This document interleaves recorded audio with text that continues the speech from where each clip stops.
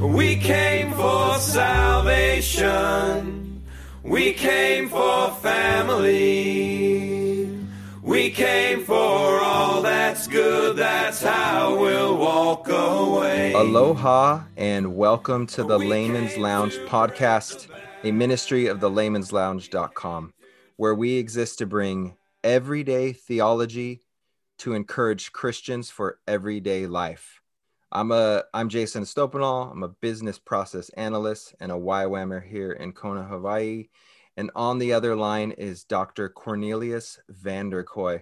Aloha, Dr. van der Kooi. How are you in Amsterdam?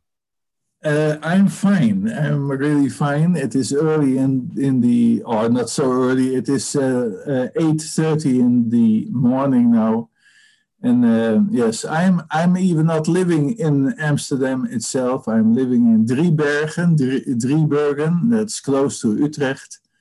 And we have lived there with the 4 children. And yesterday we had 5 grandchildren here for homeschooling due to COVID-19. So it was a very busy 2 days. Yeah.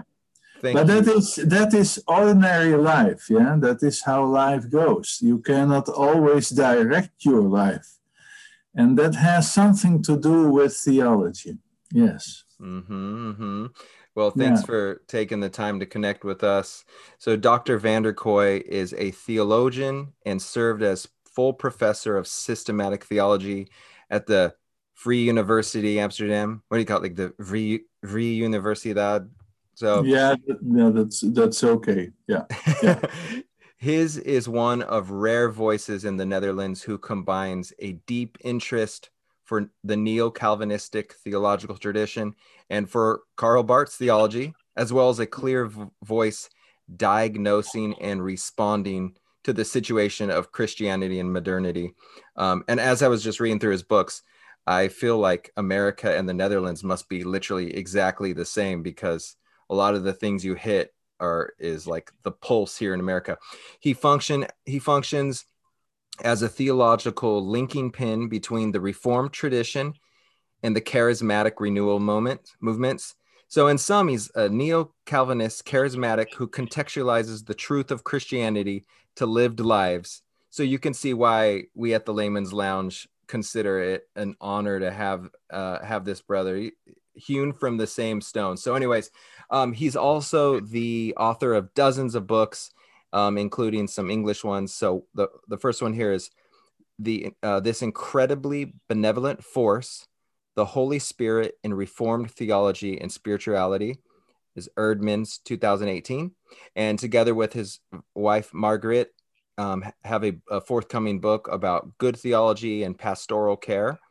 And he co-authored with G. van der Brink the book we'll be discussing today, Christian Dogmatics, an introduction, Eerdmans 2017. And this is an English translation of the Dutch version that has already gone through 5 prints. And before I jump in, I want to say, man, this is a bold claim, but in the past 2 years, I've read a slew of systematic theologies and dogmatics. And when I first got this book, I was expecting like for my brain to be squeezed out my ears and just parsing Greek, but it is so deep, but it's so accessible. If someone were to say what systematic theology would you suggest, even for like a small group or a seminary, it without a doubt be this book. And I'm not just saying that because if you guys listen, I don't throw that out lightly. So anyways, we're going to jump in.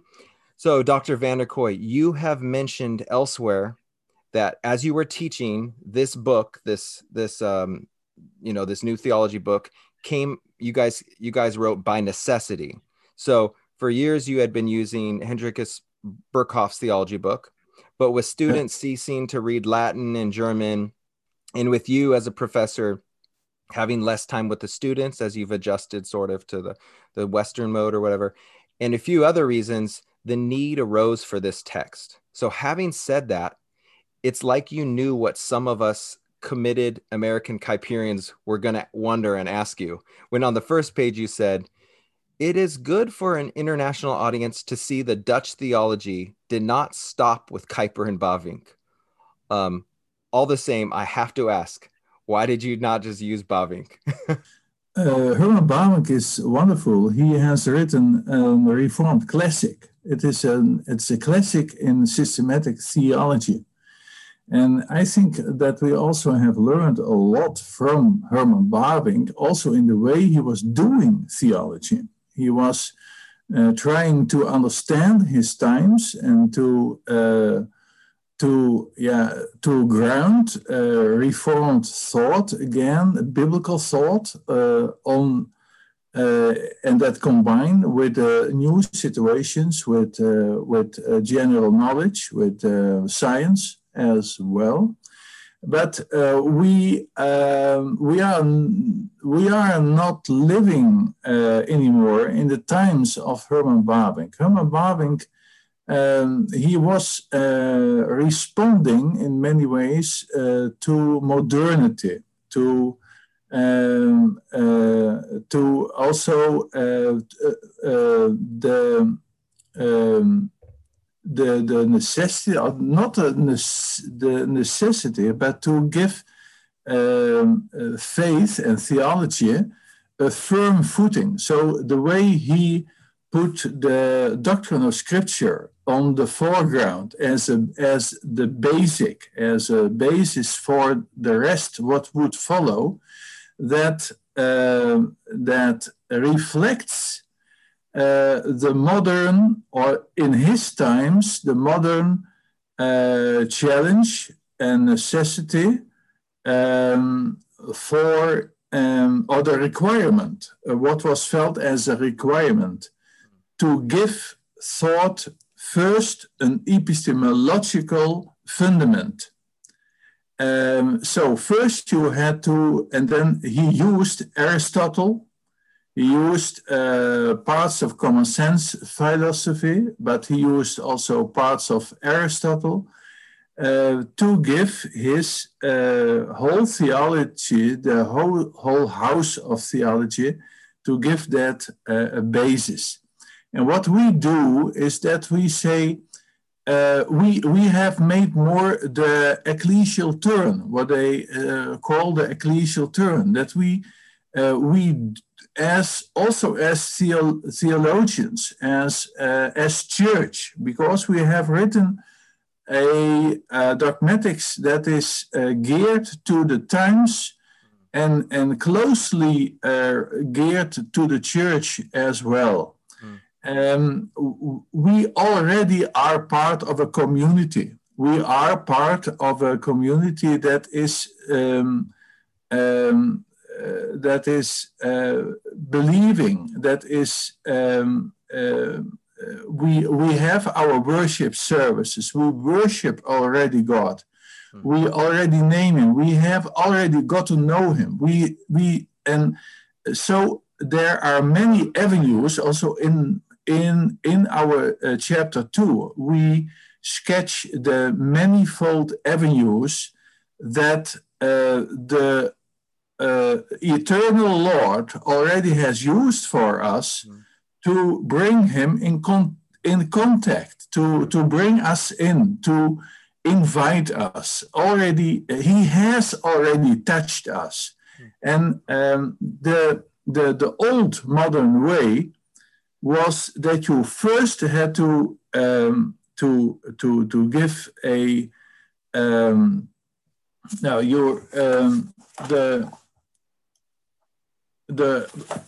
that you have to first to write a prolegomena, the first footing or the first fundament for the whole of theology. We say we are already in there. We are already part of a Christian believing community. And being there, we have to think about, how did we come here?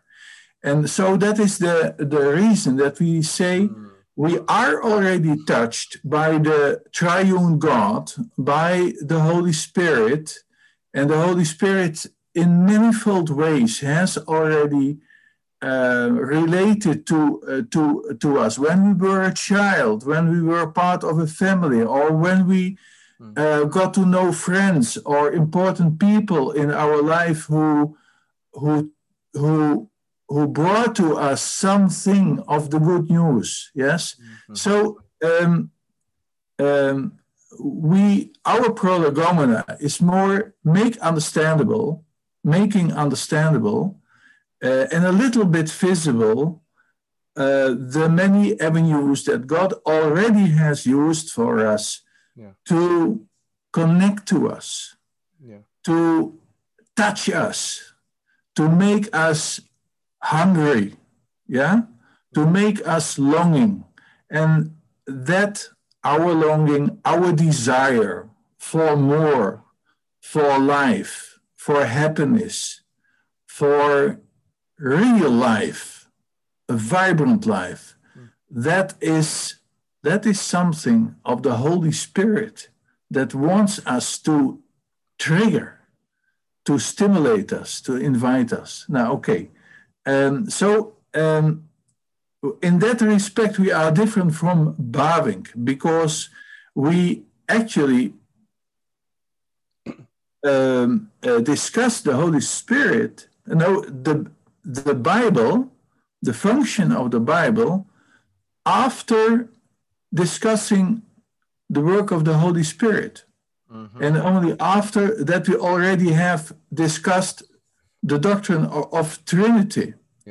And the doctrine of Revelation as a whole. So it is the Bible, the role of the Bible, the important role of the Bible is discussed with us in chapter, what is it here? Chapter 12, I think. No? I have here now the chapter 13. The doctrine of Scripture. After we have discussed the chapter of the Holy Spirit, pneumatology. Of course, that's a difficult word.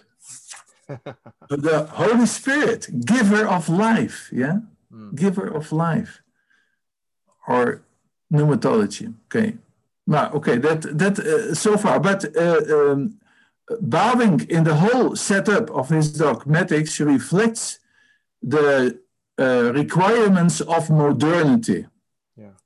We, living now, we reflect the situation that we have said. We do not longer follow the path of Immanuel Kant in that way, because Immanuel Kant said, and Schleiermacher said, no, even not Schleiermacher, but Immanuel Kant said, and the whole science of his days, you have first to make a firm, basis for your thought. We say, man, you are already in, and you are too much a follower of Immanuel Kant in that respect, in the whole setup of your dogmatics. So we think we are in that respect biblical, even I would say a little bit more biblical, and we have distanced us a little bit of the tendency of modern Orthodox believers and theologians to be servants of the Kantian requirements. Okay. Yeah, we received that, brother. You said, quote, in the book you said, quote, systematic theology is as natural as the making sense of life, and just as fascinating as thinking about the plot of a good thriller, end quote. And I resonate with that.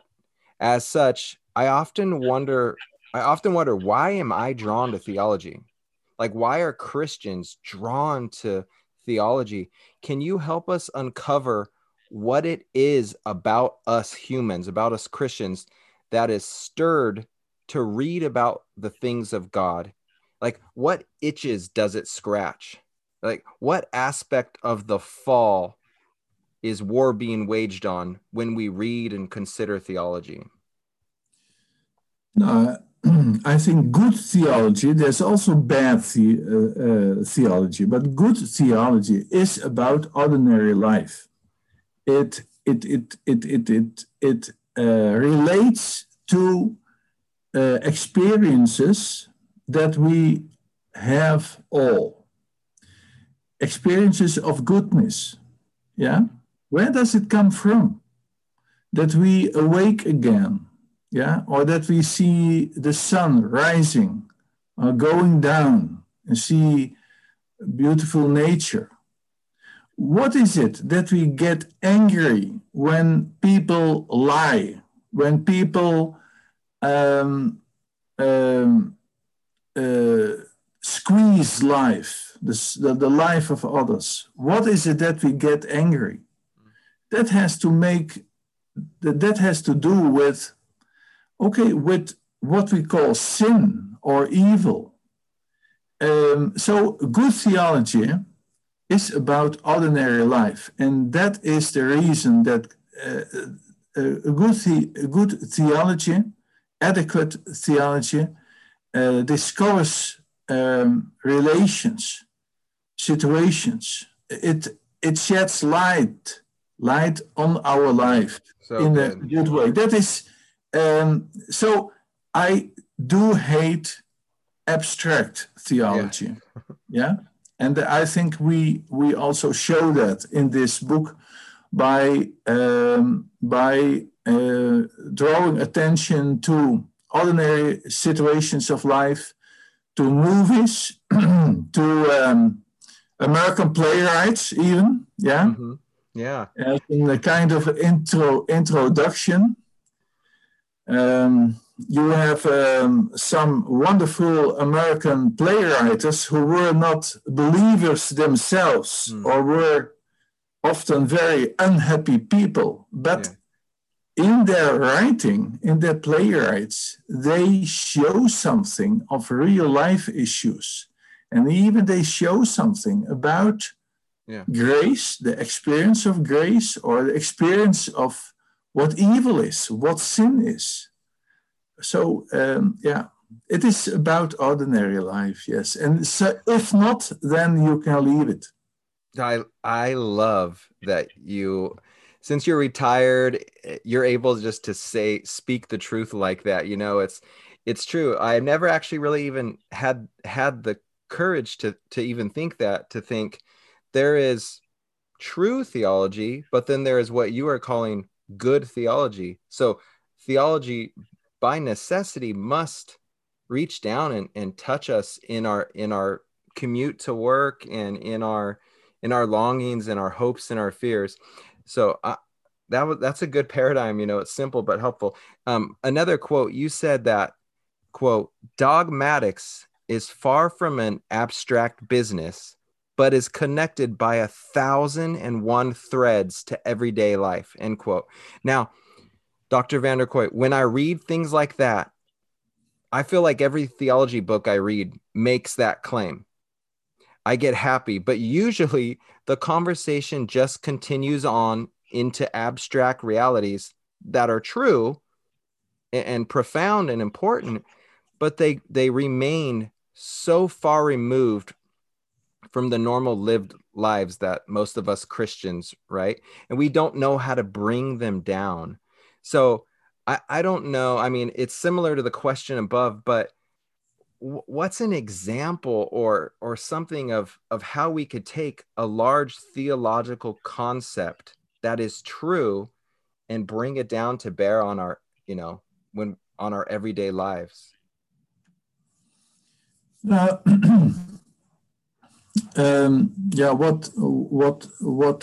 example will I bring in here? I think when we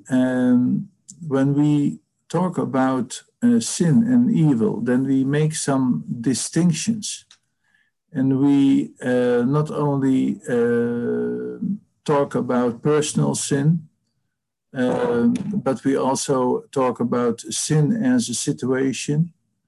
And we talk about sin as estrangement. And I think estrangement is a form of evil and sin that is understandable and experienced by many of us in daily life. We sometimes there is a split between friends or with your family or with your wife or with you and you, or even with yourself, that you are just not happy and you don't know why. And of course, if you meet people, you smile, but you yourself know that something is not. You are living in the shadow. You are living in the mist, in a misty field. Okay, what is that? What is that? What the hell is that? That is estrangement. Yeah. Wow. And that has to do something with the whole chapter of evil or sin, our estrangement. And I think that even when we know about God, about grace, then we should not deny those situations that are so often there. So one of the things that we say is, or that I love to say, that you must have a sound doctrine of sin. Yeah? A good doctrine of sin will tell you that evil and sin is not essential to our creation. It is not essential. It was added to it. It has flooded our life, but it is not essential. And by saying that, I am even pointing to an optimistic and very positive view of Christian doctrine to our ordinary life. Our ordinary life, of course, it is imbued in sin, but sin and evil is not essential. Wow. Happily not. Happily not. Amen. God made our life as maybe not perfect, because being perfect is in the end, in the eschaton, even for Adam and Eve, because they were vulnerable. They were even vulnerable in the situation of the Garden of Eden. They were vulnerable, but it was good. So the tov, the goodness there, is a kind of goodness. Okay, we have the tools. It was good. There was a blessing on it.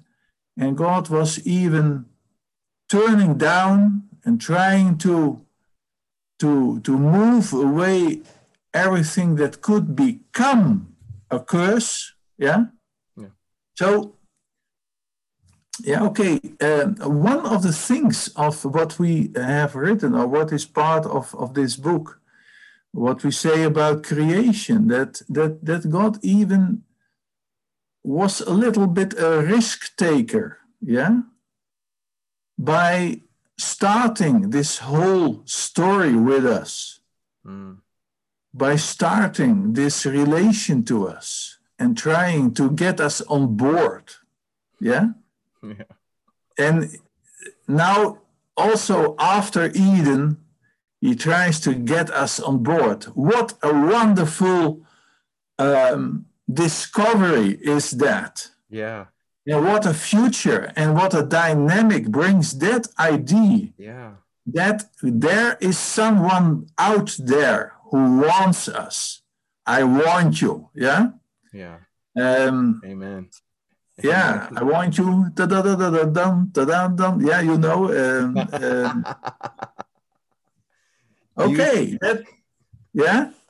You said that, quote, theology, you said about theology, quote, it helps us not only to concentrate on acquiring knowledge and deeper insight, but also to develop something we like to call hermeneutical competence, a wonderful phrase that refers to understanding things in such a way that we can, using all our creativity, see connections, a skill that theologians certainly master and must master in their work. End quote.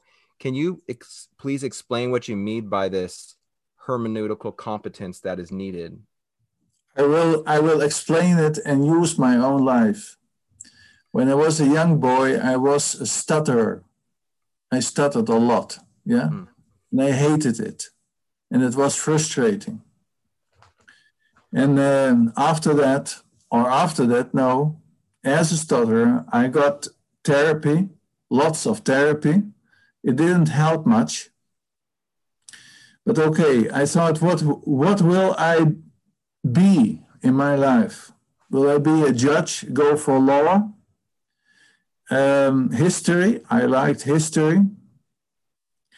But I thought, I think I want to do something in the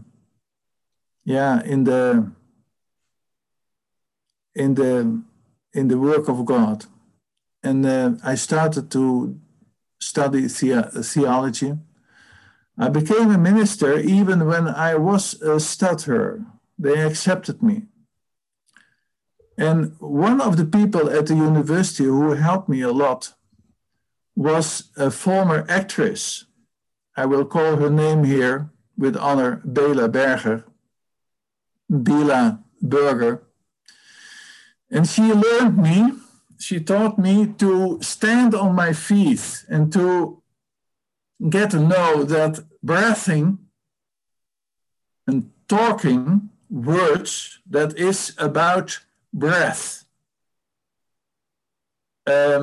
respiring, and that we do not have to speak here. No, we have to speak down in our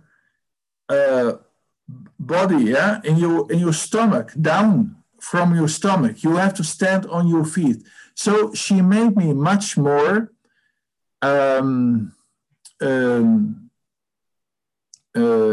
sensitive of my body, of my feet, of what is speech actually. And that comes close to what in the Old Testament is said about the ruach, yeah, and about nefesh. Ruach has to do with our breath, with spirit. But okay, so much more sensitive of our senses.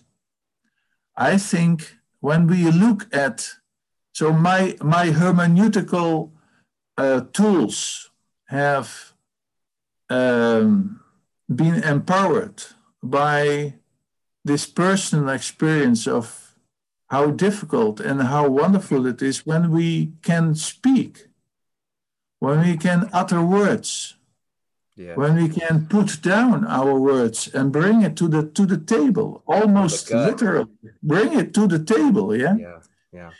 And so the senses are very important for me, for us here. You will see in this book that we write a lot about the sacraments and about a broader sacramentology, yeah?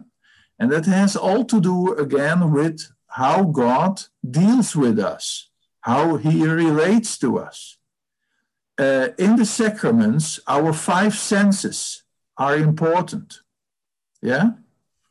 In baptism, it is the sense of touch, the sense of hearing, the sense of seeing, in the sacrament of the meal, of the Eucharist, or the Holy Supper, or however you call it. Calvin only spoke about la scène, yeah, the meal. There is the taste is important. Also the word, the visual aspect, but the taste and the smell even, if it is good and you have wine, because it is just wine what you have to drink and not being afraid of a little bit alcohol. I don't think Jesus was afraid of a little bit of alcohol. Whoever has imagined that? But God has made alcohol as well, yeah, not for abuse but for use. So after made that statement as a good Dutchman, I want to say that God has given us the five senses and that he wants to come in and relate to our life. Amen. By using our five senses, man. Yeah. So they are theologically important. And I think we elaborate on that in our book, in writing on the sacraments, in writing about creation as well. Yeah, in writing about anthropology, theological and anthropology. Yeah. Yeah, it's a very down to earth. Down to earth. If it is not there, forget about it. I love that you've said that twice now. That's courageous, and I think it's right. So, sort of shifting gears a little bit, as I read through your guys' Christian Dogmatics, it was it James Bratt who helped sort of translate it? Was it James Bratt?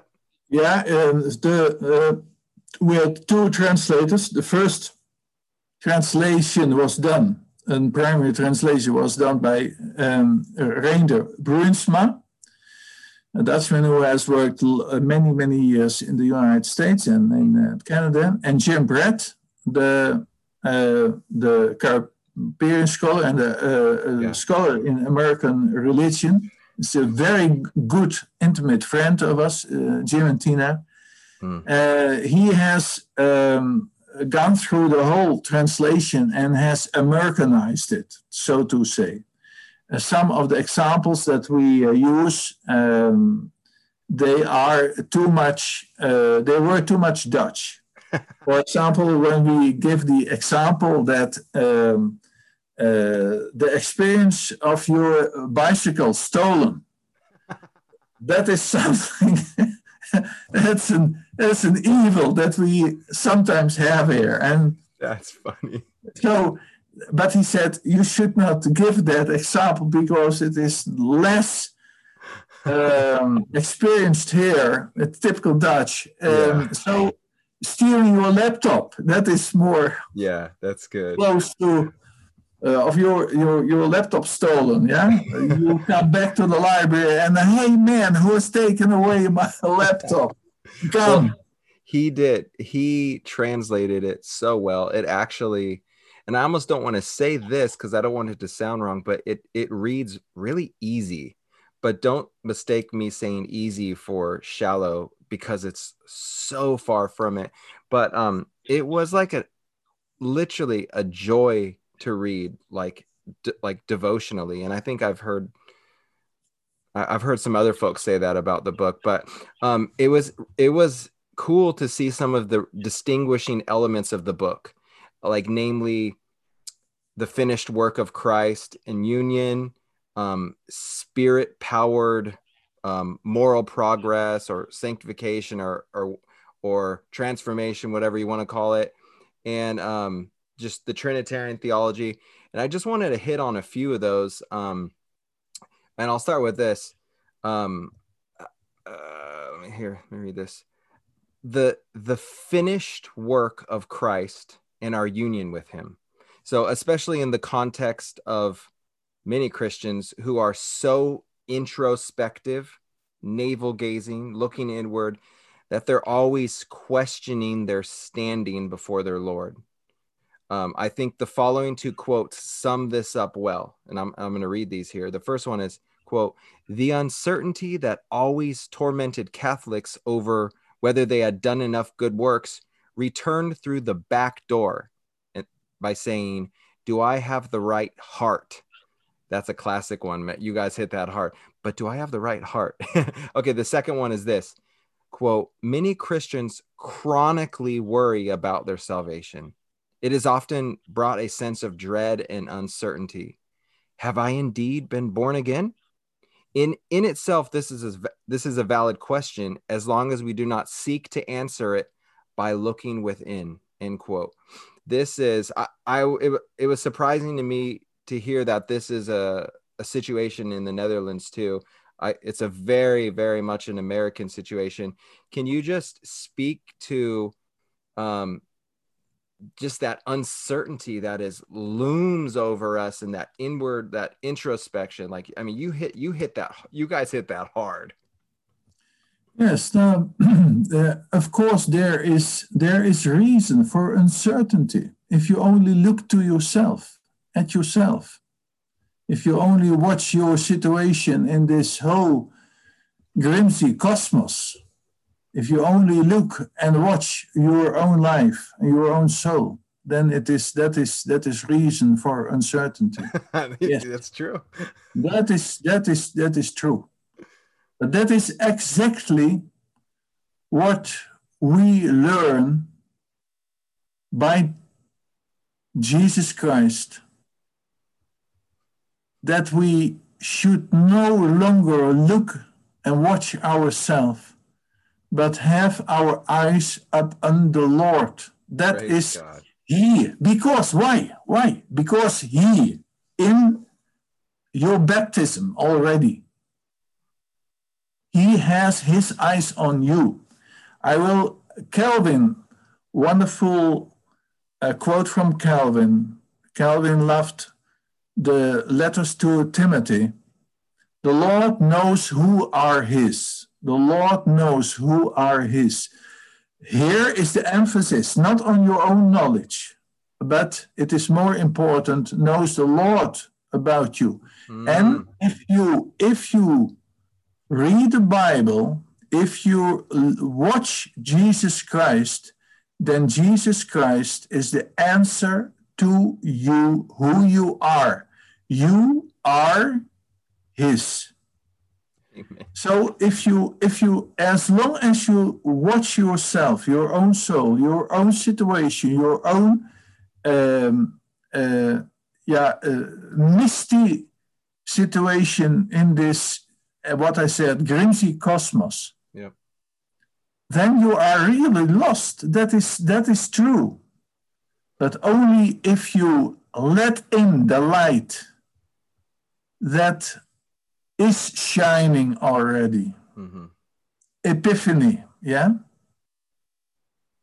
Then you have no longer to try to touch behind the mirror, but the mirror is Jesus Christ Himself. I wrote a book on John Calvin and Karl Barth, As in the Mirror. Yeah, okay.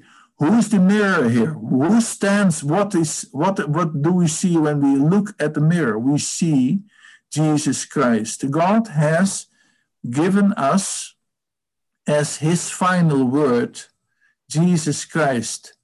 Do you want to disavow that? Do you want to sweep that away? Do you want to know more than this offering that He has given to you, His own Son, His word? So, but it is, and to everybody who is uncertain, who is often really thinking of himself and not without ground, I'm not worthy. I'm unworthy. I'm a lost soul. Then I have to say to you, man, now turn turn to Jesus Christ. Yeah. He is the face. He is the one who is offered by the Father to you. Mm-hmm. Mm-hmm. And have to look at him. So if we look at ourselves too long, then we are walking out of the beams of light, the beams of grace that have begun to shine when Jesus Christ came into the world. Then we walk out of the lines of the beams of the covenant that has declared in, for example, Romans 3 verse 23 and Romans 3 verse 24, that God has made his decision and that he has put Jesus as the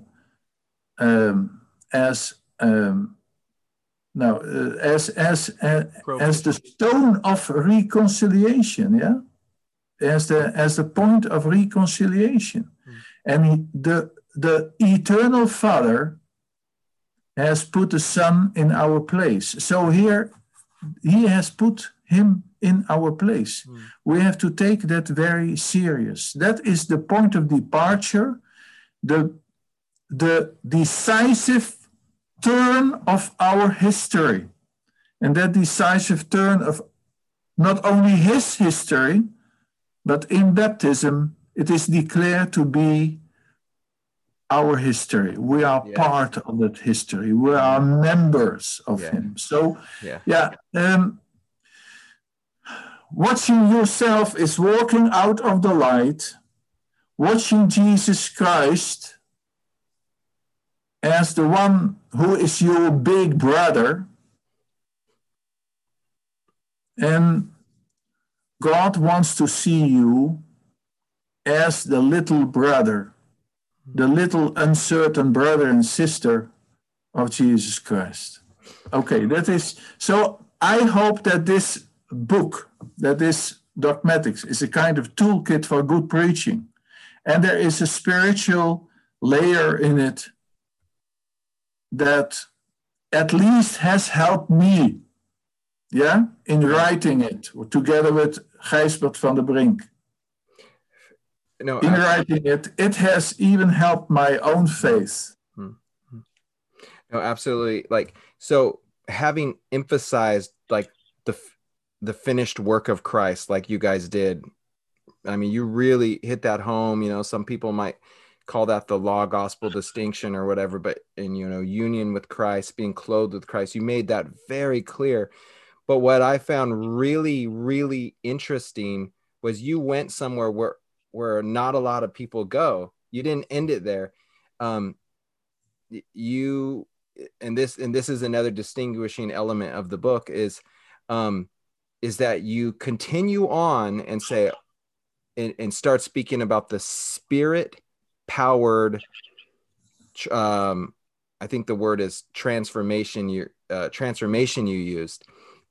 So from like a renewal of life. So two helpful quotes here. I'm just going to read them. And if you could speak to this, the first quote is, sanctification is just as much a work of God as our justification, end quote.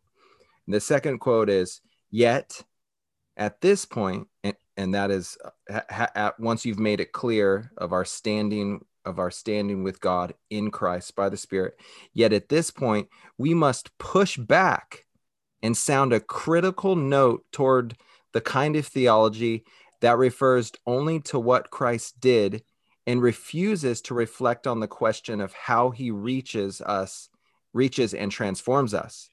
Such, quote, objectivism runs the risk of trivializing or rendering suspect the question of how God's Spirit touches us to change us. So can you, I mean, that's scary ground for Reformed people. We don't want to, we want to hang out in that Coram Mundo place, we don't, or a Coram Deo place. So can you speak on why you even would bring up that and what your thoughts are? Yeah, I would say what the point that we make here is the same point that Calvin made. Calvin also put a lot of emphasis on the ongoing work, the continuing work of God, of our regeneration. He even called sanctification regeneration. But so yes, that objectivism that is sometimes visible in Reformed circles. Only about the cross and the work done there. But it is also one of the dangers, one of the risks of Barthian theology, that they only say Christ is the reconciliation, that is the final word, and that they actually refuse to think further and to think about the fact that this message and that the work of God by the Holy Spirit has not ended with what He did with the mission of the Son, with sending the Son, but that the Holy Spirit, as in John 16 is written, and John 14, that the Holy Spirit is sent to us, and that He wants to take out of Christ and appropriate it in our lives. Very good. And that is so. Yes, man, our life is it is under tension. It is. As I said, God wants something from you. He is a kind of lover, or the kind of Lord that wants to make us exercises. He wants to train us. He has put us before the piano or an organ, and He did not only teach us how to play a little bit. No, He wants to train us more. He wants us to get appetite for the whole range of possibilities of this instrument, our life. And so, yes. Sanctification, transformation has to do with our calling. Also, that is also a good Reformed calling in life, calling who you are as male or female, as husband or wife. Again, that has to do with ordinary things. That has to do with how you deal with your time, how you deal with your money, how you deal with your body, with your being a woman or being a man. It has to do with what you with what you hope to do in your business. In your work, so God and work. In politics as well. In politics, yes. And it has something to do with the great, difficult beginning of life and end of life questions that are haunting our communities and our modern lives, yeah? With all the new medical possibilities. Being a Christian is dangerous and is a challenge. Yeah. I think this whole issue of transformation, sanctification, but that is the more classic word, and I think that we use words like training, like transformation, that has to do with the ongoing, the continuing challenge that God brings in our life. And man, I will say you, if you do not want that, no, I will say it differently. The Holy Spirit is the challenger in your life. He's not only comforting, he's not only giving comfort. He doesn't only give a very quiet life. No, no. If you read in the book of Acts, then you see that the new Christians there were triggered by the Holy Spirit, but in a way that they did not like and they had not expected. They were driven out of the country. They were driven out of of Jerusalem. That's good. Yeah. Oh man. So don't pray for the Holy Spirit, because it will not give you a calm and very quiet life. No, it will make you sometimes challenged, even unresty, unquiet. Yeah, okay, that is a little bit teasing this, but I think it is quite biblical. Yeah. No, absolutely. Yeah. There was one part, I don't have it in front of me, but it was so it was like frightening and just so true. And I've never heard anyone acknowledge it, but basically you just said, in the context of, sanctification and transformation and it being the work of the Spirit, you essentially just said, but the Spirit is like the wind. It blows where, it comes and goes like the wind. You can't control it. And you kind of just left that there. And I'm like, wow, what are we supposed to do? So my question for you is, how, if I hunger and thirst for righteousness, and I want, and in theory, I want the Spirit to even drive me out, if that's what would be needed. How does one do that? I think when we read the New Testament, I've always been struck by people like, the authors will say, choose men who are full of the Spirit. In other words, it's very clear that someone's full of the Spirit. It's not like it's like you could actually see them on the street in your group, like, oh, that lady, she's full. That's almost what it seems like as I'm reading and it's like, put on the Spirit, and you won't fulfill the desires of your flesh. So I don't know if you could, I know you are very you emphasize in this area. I just wonder if you could help us, if you could speak to that. The way you are talking now about the Spirit is as if we can direct the Spirit, and that we always are able to distinguish what the Holy Spirit wants immediately, and that is just not true. I think if you read again the book of Acts, or if you read in the Old Testament the Judges, then you see that the Holy Spirit is sometimes or often quite wild, and he empowers people. He empowers people, but it is sometimes we need time. We need just ask the Lord, show me what the way is.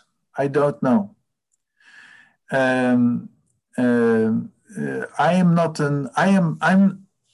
not sitting in the director's room. I'm not guiding the Holy Spirit. No, I have to ask, to pray for wisdom, and I have to ask then also other people that I trust, because God by His Holy Spirit often uses other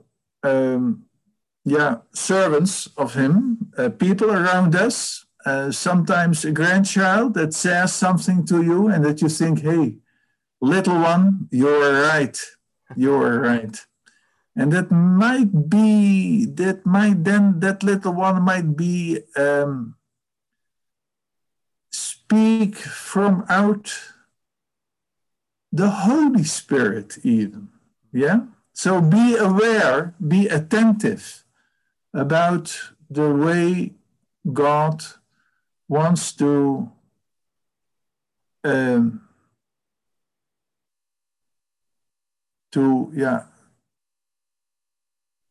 not to how will I say To direct us, lead us. yes, direct us. Sometimes there are words, signs from a side that we do not expect, but you know, I cannot, as a theologian, I cannot predict how God will work exactly in your life. You have he has a story with you. As a theologian, I can only say, okay, always think about that there are that we have to be trained. We must have a good toolkit.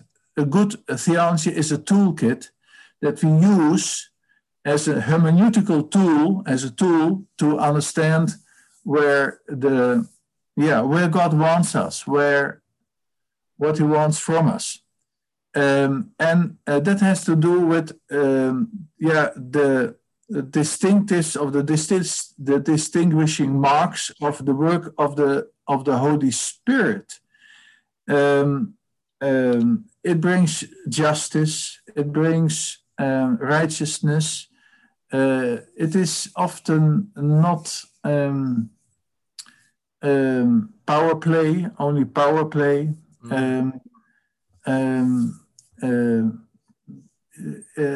Okay, is this in line with Psalm 72? Yeah, here you have, if you want to have a mirror of righteousness, also political righteousness, then you have to watch Psalm 72. The mirror for the rulers in the Old Testament and also in classical times in Reformed theology.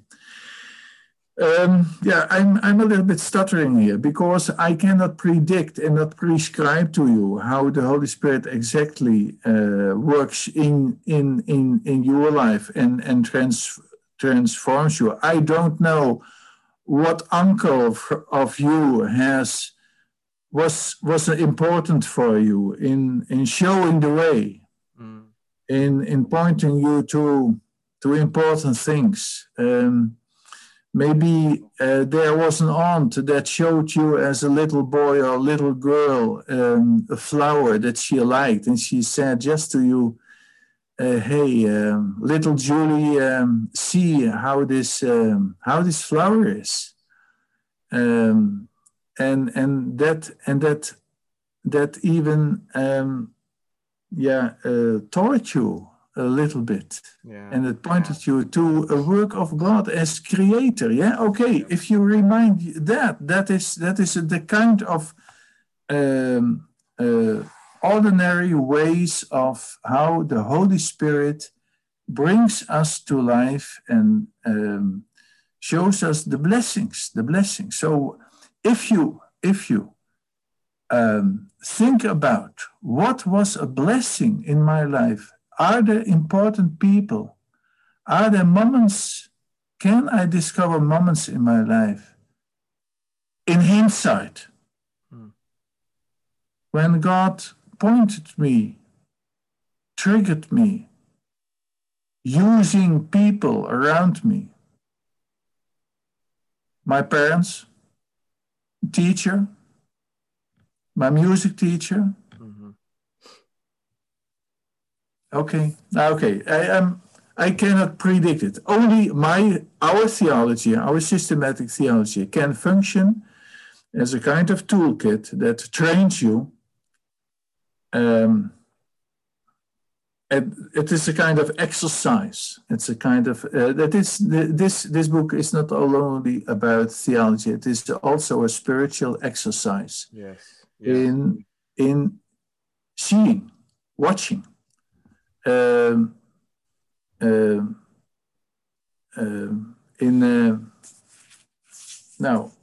what we say about the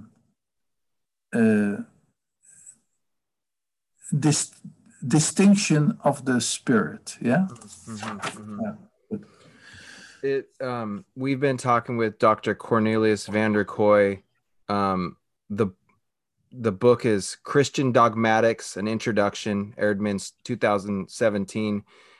Literally every single chapter is, it's not just true theology, but like you were saying, it's good theology. And if by definition, good theology, is it reaching down and putting roots in us and sort of directing us. So I thank you so much for your time today. And I also want to say to our listeners, if you, Eerdmans has given us a copy to give away to one of our listeners. So go ahead and maybe to enter, just leave a review on this podcast, and then just put something on Instagram or Facebook letting us know you did it.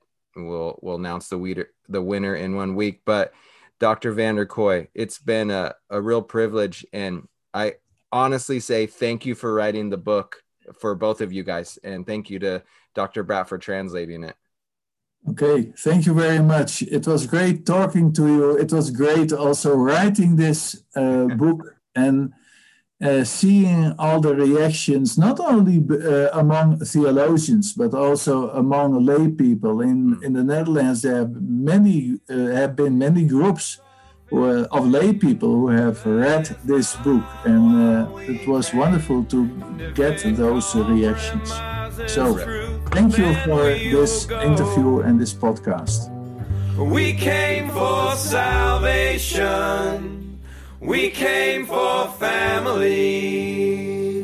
We came for all that's good. That's how we'll walk away. We came to break the bad. We came to cheer the sad. We came to lead.